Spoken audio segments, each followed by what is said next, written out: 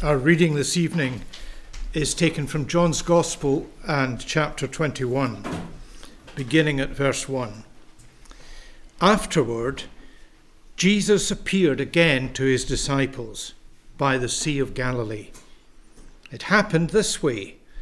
Simon Peter, Thomas, also known as Didymus, Nathanael from Cana in Galilee, the sons of Zebedee, and two other disciples were together. "I'm going out to fish," Simon Peter told them. And they said, "We will go with you." So they went out and got into the boat, and that night they caught nothing. Early in the morning, Jesus stood on the shore, but the disciples did not realize it was Jesus. He called out to them, "Friends, haven't you any fish?" "No," they answered. He said, "Throw your net on the right side of the boat, and you will find some." When they did this, they were unable to haul the net in because of the large number of fish. Then the disciple whom Jesus loved said to Peter, "It is the Lord." As soon as Simon Peter heard him say, "It is the Lord," he wrapped his outer garment around him, for he'd taken it off, and jumped into the water. The other disciples followed in the boat, towing the net full of fish, for they were not far from the shore, about 100 yards. When they landed, they saw a fire of burning coals there, with fish on it and some bread. Jesus said to them, "Bring some of the fish you've just caught." So Simon Peter climbed back into the boat and dragged the net ashore. It was full of large fish, 153. But even with so many, the net was not broken. Jesus said to them, "Come and have breakfast." None of the disciples dared ask him, "Who are you?" They knew it was the Lord. Jesus came, took the bread and gave it to them, and did the same with the fish. This was now the third time Jesus had appeared to his disciples after he was raised from the dead.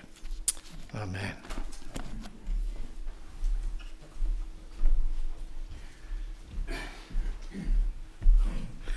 Well, it's really nice to be here, and thank you for the really kind offer. A couple of things I was supposed to say during the interview, and I know I'll get into serious trouble for not saying them. That is that one of the things that EA in Scotland run is something called a public leader programme.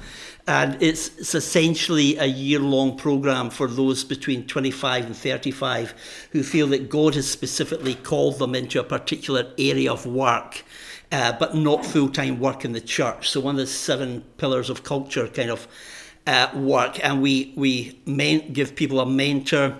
We take them to the Scottish Parliament to meet Christians who work in politics. We take them to the BBC to meet Christians who work in media. We take them to meet Christians in the law. And we take them up to Ross County Football Club. And you may think, is that a punishment? Or what is that? But actually, we take them to see how Roy McGregor, the kind of chairman of Ross County, who's a member of the Free Church of Scotland, has tried to build a kind of all-day, everyday kind of outreach place for all sorts of age groups from right across the Highlands from this place, trying to use biblical ethics in what he does. So we do all that and do 3 or 4 weekends away in the year as well. And this is the time when applications for that are now open. And the reason I'm saying that is when I go back into the office on Tuesday, the first thing people will say is, "Did you remember to tell people about the public leader course?" And the second thing I'll be told about is when next time I meet Gavin Calver, who's my boss, he'll say, did you let people know that they can actually join EA as individuals if they haven't already joined it? And I'm not going to make any big sell at all. You find it on the website and you can see membership and all the details and what it is. But if Gavin is ever here, if you say to him, Fred really pushed EA membership, he didn't let us out the door until we all took membership forms away, that would be great. I just want to do one or two things really simply, I hope, tonight. One is to guide us to a place where we feel our hearts are open to take the sacraments and to meet with the Lord Jesus, who is our all-sufficiency. And secondly, I want us, I hope, to be able to reflect upon how wonderful Jesus has been in our lives. Because it does seem to me, I was speaking this morning and I was talking about a rhythm of life that includes Sabbath. And I was talking about Christians across the Western world who are into a mentality of rush the whole time and desire to achieve and then achieve more. And then when you've achieved more, to achieve more. And so on, in the same way as, when you've got an iPhone, as soon as a new iPhone out, you want it. And then once you get it, as soon as a new one comes out, you want it. And that's the way kind of life goes. And it's a kind of super highway life where you feel as though you're spinning plates all the time. But where is the time to stop and ponder? Where's the time just to step back and reflect upon what has God done in your life? How has God brought you to this point? How many times has God absolutely rescued you from the kind of shambles and despair that you've found yourself in? And how beautiful and wonderful is Jesus? And so my hope and prayer as I was kind of thinking about this through the week actually was just... how do we get a bigger vision of the love of Jesus? And so that's, I hope, where we're going to go, just almost by walking through a passage that we all know really well. And I'm pretty sure I'm not going to say anything that you don't already know. And I'm totally okay with that. Before we move into the passage, and I hope this is okay. I should have asked you first, Abby, so forgive me for this. I have a close friend called Des Johnson, and I've kind of mentored Des for some years, and Des was the director of Alpha Scotland, so some of you may have come across Des. He looks like the least likely person to be a director of Alpha Scotland that I've ever met. If you don't know what I'm talking about, then just kind of Google Des Johnson and see a picture of him. Des and Fee have got 3 young children. I think the oldest is 8, and Fee, Des's wife, probably about 2 years ago, was diagnosed with cancer. And last year was given the all clear, and we all kind of greatly celebrated. There's a lot of celebration in the church. Unfortunately, we heard at the end of last week that cancer has come back to Fee. She has various tumours in different organs of her body. And so many of Des's kind of prayer supporters have said that wherever they're going, over the weekend, they will pray for Des and for Fee. But also, it struck me when I thought about doing that of the weekend that I'm convinced there will be people in this room who are carrying burdens for other people, who are kind of wrestling with things not for themselves but for others. So I'm going to pray, but I'm going to leave space just in silence for you to reflect and bring your own silent prayers for other people that God has placed on your heart. So let's just pray together.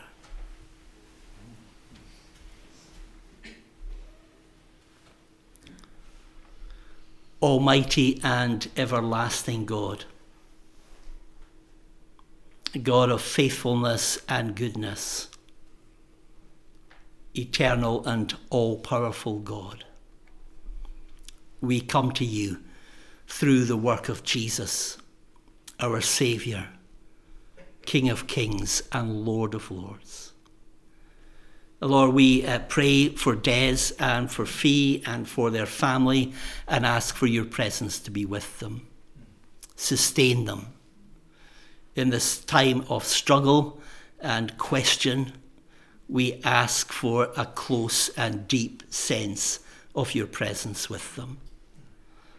And we dare to pray for healing for Fee, God. Might you do the miraculous. Might you supernaturally touch her life. And might you also use the gifts of doctors, consultants and others as they work with her in the days that come.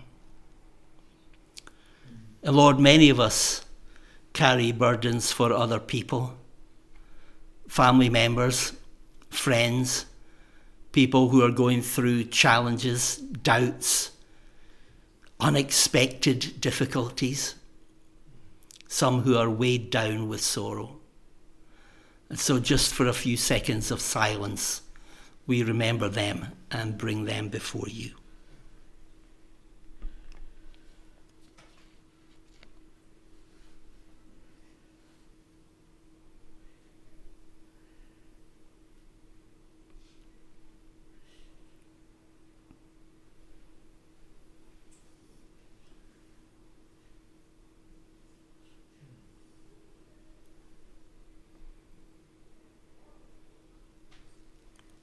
O God, have mercy. Christ, have mercy. Lord, have mercy. In Jesus' name. Amen. Amen. So we're just going to quickly look through the passage almost verse by verse and just give out a few reflections, I hope, as we're kind of going through it.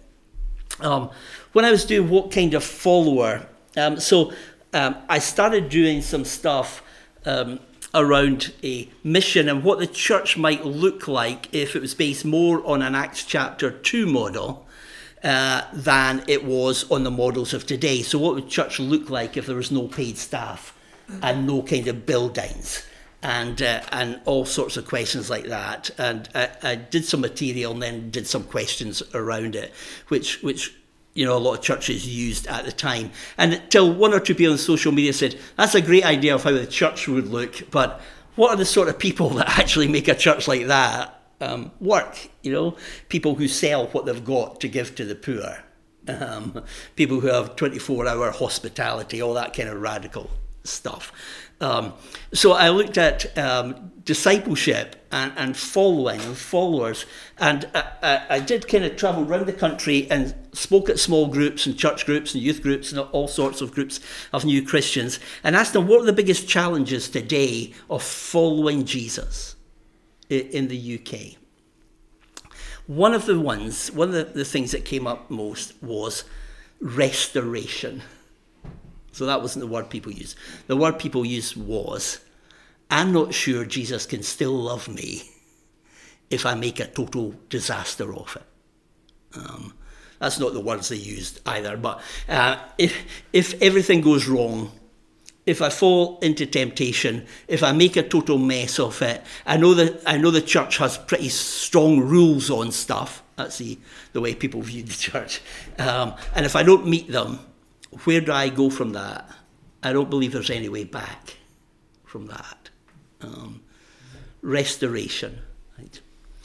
At the same time as I was doing this, just after COVID, I'd had to shield during COVID, so I was a year without having anybody in the house or family outside of, apart from in the back garden, all that sort of stuff. So I did a lot of reading and a lot of writing and a lot of watching TV, right? And most of it nonsense, right? But I found this program called Junk and Disorderly, Don't know if anybody's ever seen junk and disorderly. Right. But junk, I won't ask you to put your hands up because, you know, it might be a hand of shame or something like that. It's not like that. It's these two guys who go around people's garages and they look for old wrecked motorbikes.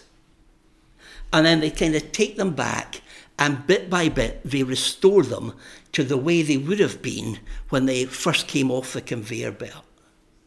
And so they'll take something like a 1930s kind of old Triumph that's never been ridden for 20 years and it's all kind of rusty. And bit by bit, they will re-beautify it and make it the way the creator of it always wanted it to be. And it is so time-consuming, but they had a passion for it. And they kind of absolutely loved it. And they would spend as long as it took, and they would track down the parts and the right paintwork and everything to make this the way it was always intended to be. And I began to think, isn't that what Jesus does? He takes up kind of messed up, rusty, broken you and me's and looks at us and thinks, I'm going to restore them to the way the Creator always envisaged them. Bit by bit, I'm going to re-beautify them. And I'm going to restore them and renew them so that they're what God always intended them to be. And it's going to be painstaking and painful and frustrating beyond belief. But I'm keep going to do it until you or I are restored. Because God is in the business of making us more like Jesus. And for some of us, obviously, that's a big, big stretch. For some of us, we're closer. But we're not going to say that in this kind of gathering. But some of us are closer than others here. But Jesus is in the work of doing that. And at the heart of this story of John 21, I believe you see the patient, gracious, beautifying of somebody who is broken and questioning and uncertain and feeling as though they have no longer any place in what Jesus' plan was for them. They had messed up so much, they were out of the equation now. After Jesus appeared again to his disciples by the Sea of Galilee, it happened this way. Simon Peter, Thomas named Didymus, Nathanael from Cana in Galilee, the sons of Zebedee, and 2 other disciples. So if I count that up, 7 disciples kind of turned up. I'm going out to fish. So my first question really that comes to me is why? Why are you going out to fish? Right? You've just seen or had a resurrection appearance of Jesus. You've just seen the greatest miracle of all time, and you decide to go fishing. I think Peter just thought, I need to do something that I'm familiar with. I need to go back to doing the old stuff. I need to believe that the old, the normal, the usual can still happen in the light of what has already happened. Some people like Tom Wright will say, actually, they probably just needed money and they needed food, and that's the way in which they knew how to make a living. So they went back to make a living. But whatever it is, what they did was what was normal to them. But they did it slightly differently because they did it knowing that Jesus was alive, that the resurrection had happened, that something had changed. Sometimes when we encounter Jesus, we expect everything, in a sense, to radically alter. But sometimes Jesus just calls us to keep on doing what we were doing. The ordinary, the unspectacular, the things in which we've always been doing, whatever it is, chatting to our neighbours, going into a workplace, but doing it in the light of the resurrection. It's different, but it's the same. And I think that's what they're doing. Some of us suddenly want to get a kind of lightning bolt, go to somewhere in the world to serve, or go to St Andrews University, which I'm sure is a great university to go to, especially the theological department.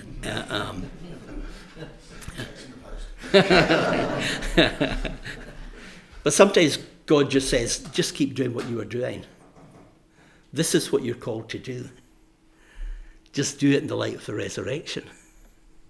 Just be what you were always meant to be where I've placed you. Just be the most loving person in your street. Just be the most understanding person in your workplace. Just be the person who's willing to pray no matter what and no matter with who. Just be the best teacher you possibly can be, or the best joiner, or the best plumber, or whatever it happens to be. Just do it, but do it in the light of the resurrection. Because I think the kingdom advances through the small steps of the supernaturally orientated ordinary. It's the ordinary. And sometimes in church we've become too expectant and waiting upon the superstars to make things happen. And God, in that sense, is not interested in reputation. He's interested in faithfulness. In faithfulness. So they kind of go fishing. We'll go with you. So they went out and got into the boat, but that night they caught nothing. Not the world's best fishermen, then, you would think. I wonder if they remembered Luke chapter 5 at that point, verses 4 to 7, when they come in having been fishing all night, and the language is exactly the same, and they caught nothing. And then suddenly Jesus goes to them and tells them to put their nets on the other side. And suddenly they catch a whole host of fish. You see, there's something in this story that almost at every bit you read, there is a reminder for Peter and the disciples of things that have already happened. It's almost as if Jesus taking all of this as an acted out biography of their time together. And with each bit, he's reminding them of how he has been able in the past when they have doubted. And so they caught nothing. And then Jesus calls out to them early in the morning. At dawn, Jesus stood on the shore. The mark of a new day, a new season, a new time. Jesus is right there amongst them. But the disciples did not realise that it was Jesus. Maybe it was hazy. Maybe they weren't expecting to see him. Who knows? But they didn't recognise him. He called out to them, "Haven't you any fish?" "No," they answered. He said, "Throw your nets on the right side of the boat and you will find some." Maybe a clue to the identity of the person who's speaking to them. You would hope they kind of got it at that point. When they did, they were unable to haul the net in because of the large number of fish. Then the disciple, whom Jesus loved, John, said to Peter, "It's the Lord." As soon as Simon Peter heard this, "It's the Lord," he wrapped his outer garments around him, for he'd taken it off, and jumped into the water. Now I always picture this as a kind of funny incident. Right? I don't know if you can picture it. I don't know if you kind of see the things in pictures. But they're really struggling. Right? There's 7 of them, and there is a huge net full of fish. And suddenly there's 6 of them. Because Peter is off. Like, he's out of the boat, he's in the water, he's kind of running, swimming, and I can picture the other disciples saying, "Where are you going?" Typical Peter, I think, is what they might have said. Running off at the first sign of hard work. And he's kind of gone. But sometimes a desire to meet with Jesus overwhelms everything else, doesn't it? Sometimes in life, no matter where we are, what we're doing, no matter what we think is good, sometimes in our heart of hearts we know there is something better. I just need to get close to Jesus. Everything else can wait. I just need to get closer to Jesus.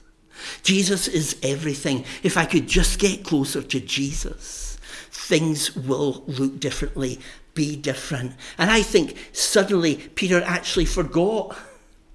He forgot the boat, he forgot the fish, he forgot everything, because the greatest desire in his heart was to get closer to Jesus.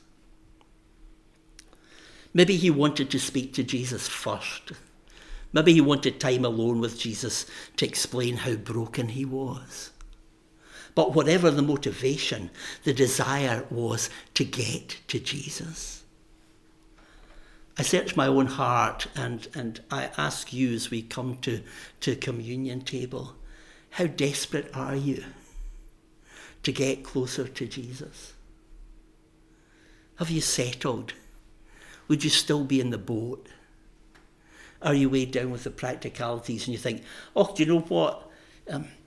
In 20 minutes we'll be on the beach anyway. Then I'll see him.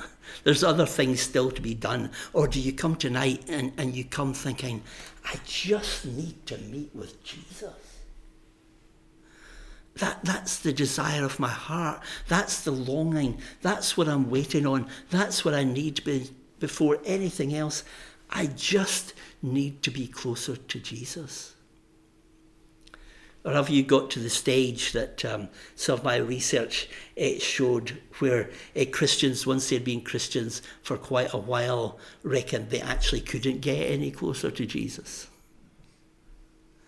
They already knew it all, had been it all, had seen it all, had got to a place, a plateau of faith, where everything kind of worked. And actually, when you delved a little bit deeper, one or two would say, maybe if we got closer to Jesus, things would just get messed up. Getting close to Jesus can be a risky thing to do, can't it? And so they kind of are happy where they are in their level of relationship. My question would be not whether they would be happy with the level of relationship, but is Jesus. Is Jesus. So when we've come out tonight, when we're going to take communion, are we coming to communion saying, I just need to meet with you afresh. I just need you to take these elements of bread and wine and by your Spirit enable them to be a means of grace to me. I need to know that you are there and with me and for me. And so Peter kind of runs. The other disciples followed in the boat, towing the net full of fish, for they were not far out for the shore, maybe 100 yards. When they landed, they saw a fire burning coals there, with fire on it and some bread. How did Peter feel coming up and seeing Jesus at a charcoal fire? You remember the story of John 18 and Jesus' first denial. As the people gathered round a charcoal fire, Peter is asked, do you know him? It's almost as if the picture has been set where a retaking of where Peter had his biggest failure, when his courage let him down. It's been played out on this beach before him. There is Jesus and there is the fire.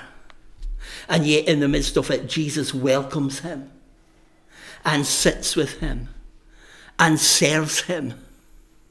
Serves him who the last time he was at a charcoal fire totally denied that he ever knew him.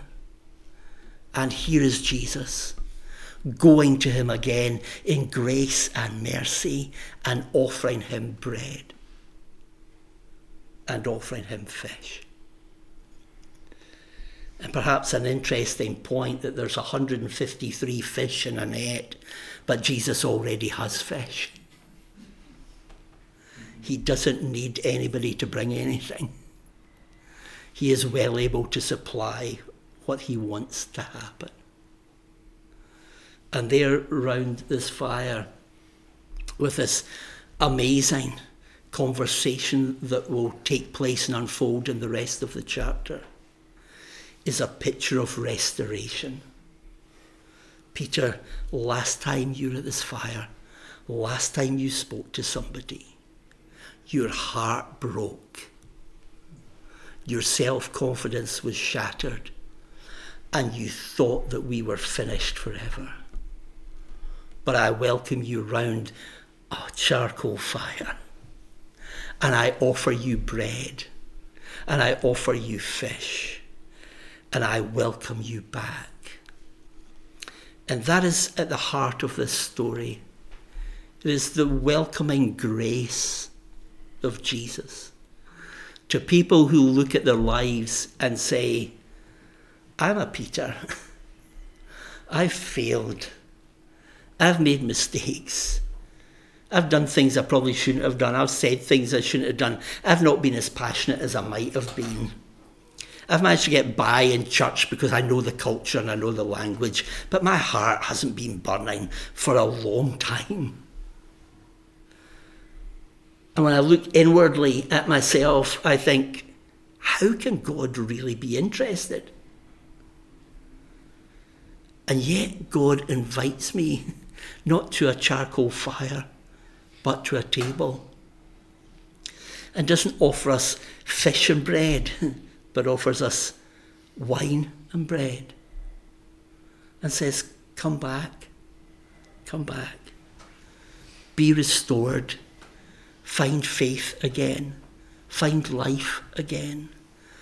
Allow my grace to be sufficient for you, and open your heart again to my Spirit. There's much more we could say on this passage and on the conversations that take place afterwards. I'd encourage you afresh just to read the rest of the interaction between Jesus and Peter and see the ways in which Peter is gently and wonderfully restored and then commissioned into things he really didn't want to do. But let me pray and then hand back over to Abby.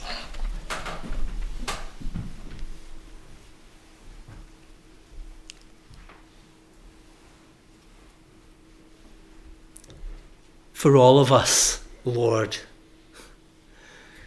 who know that we have stepped aside, who know that the fire has not burned as brightly as it might, who know that we have been at a distance that we are uncomfortable with from you, who know that in some ways we have become Peters in our denial.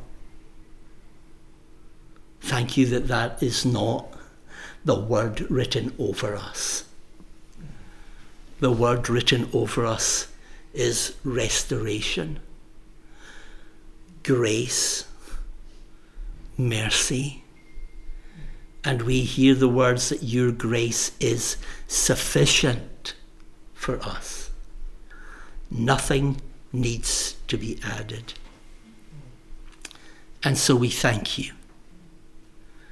And we open our hearts again to you and pray, Lord, for your healing, but that also you might reignite the fire of passion for you where it has grown dim. In Jesus' name, amen.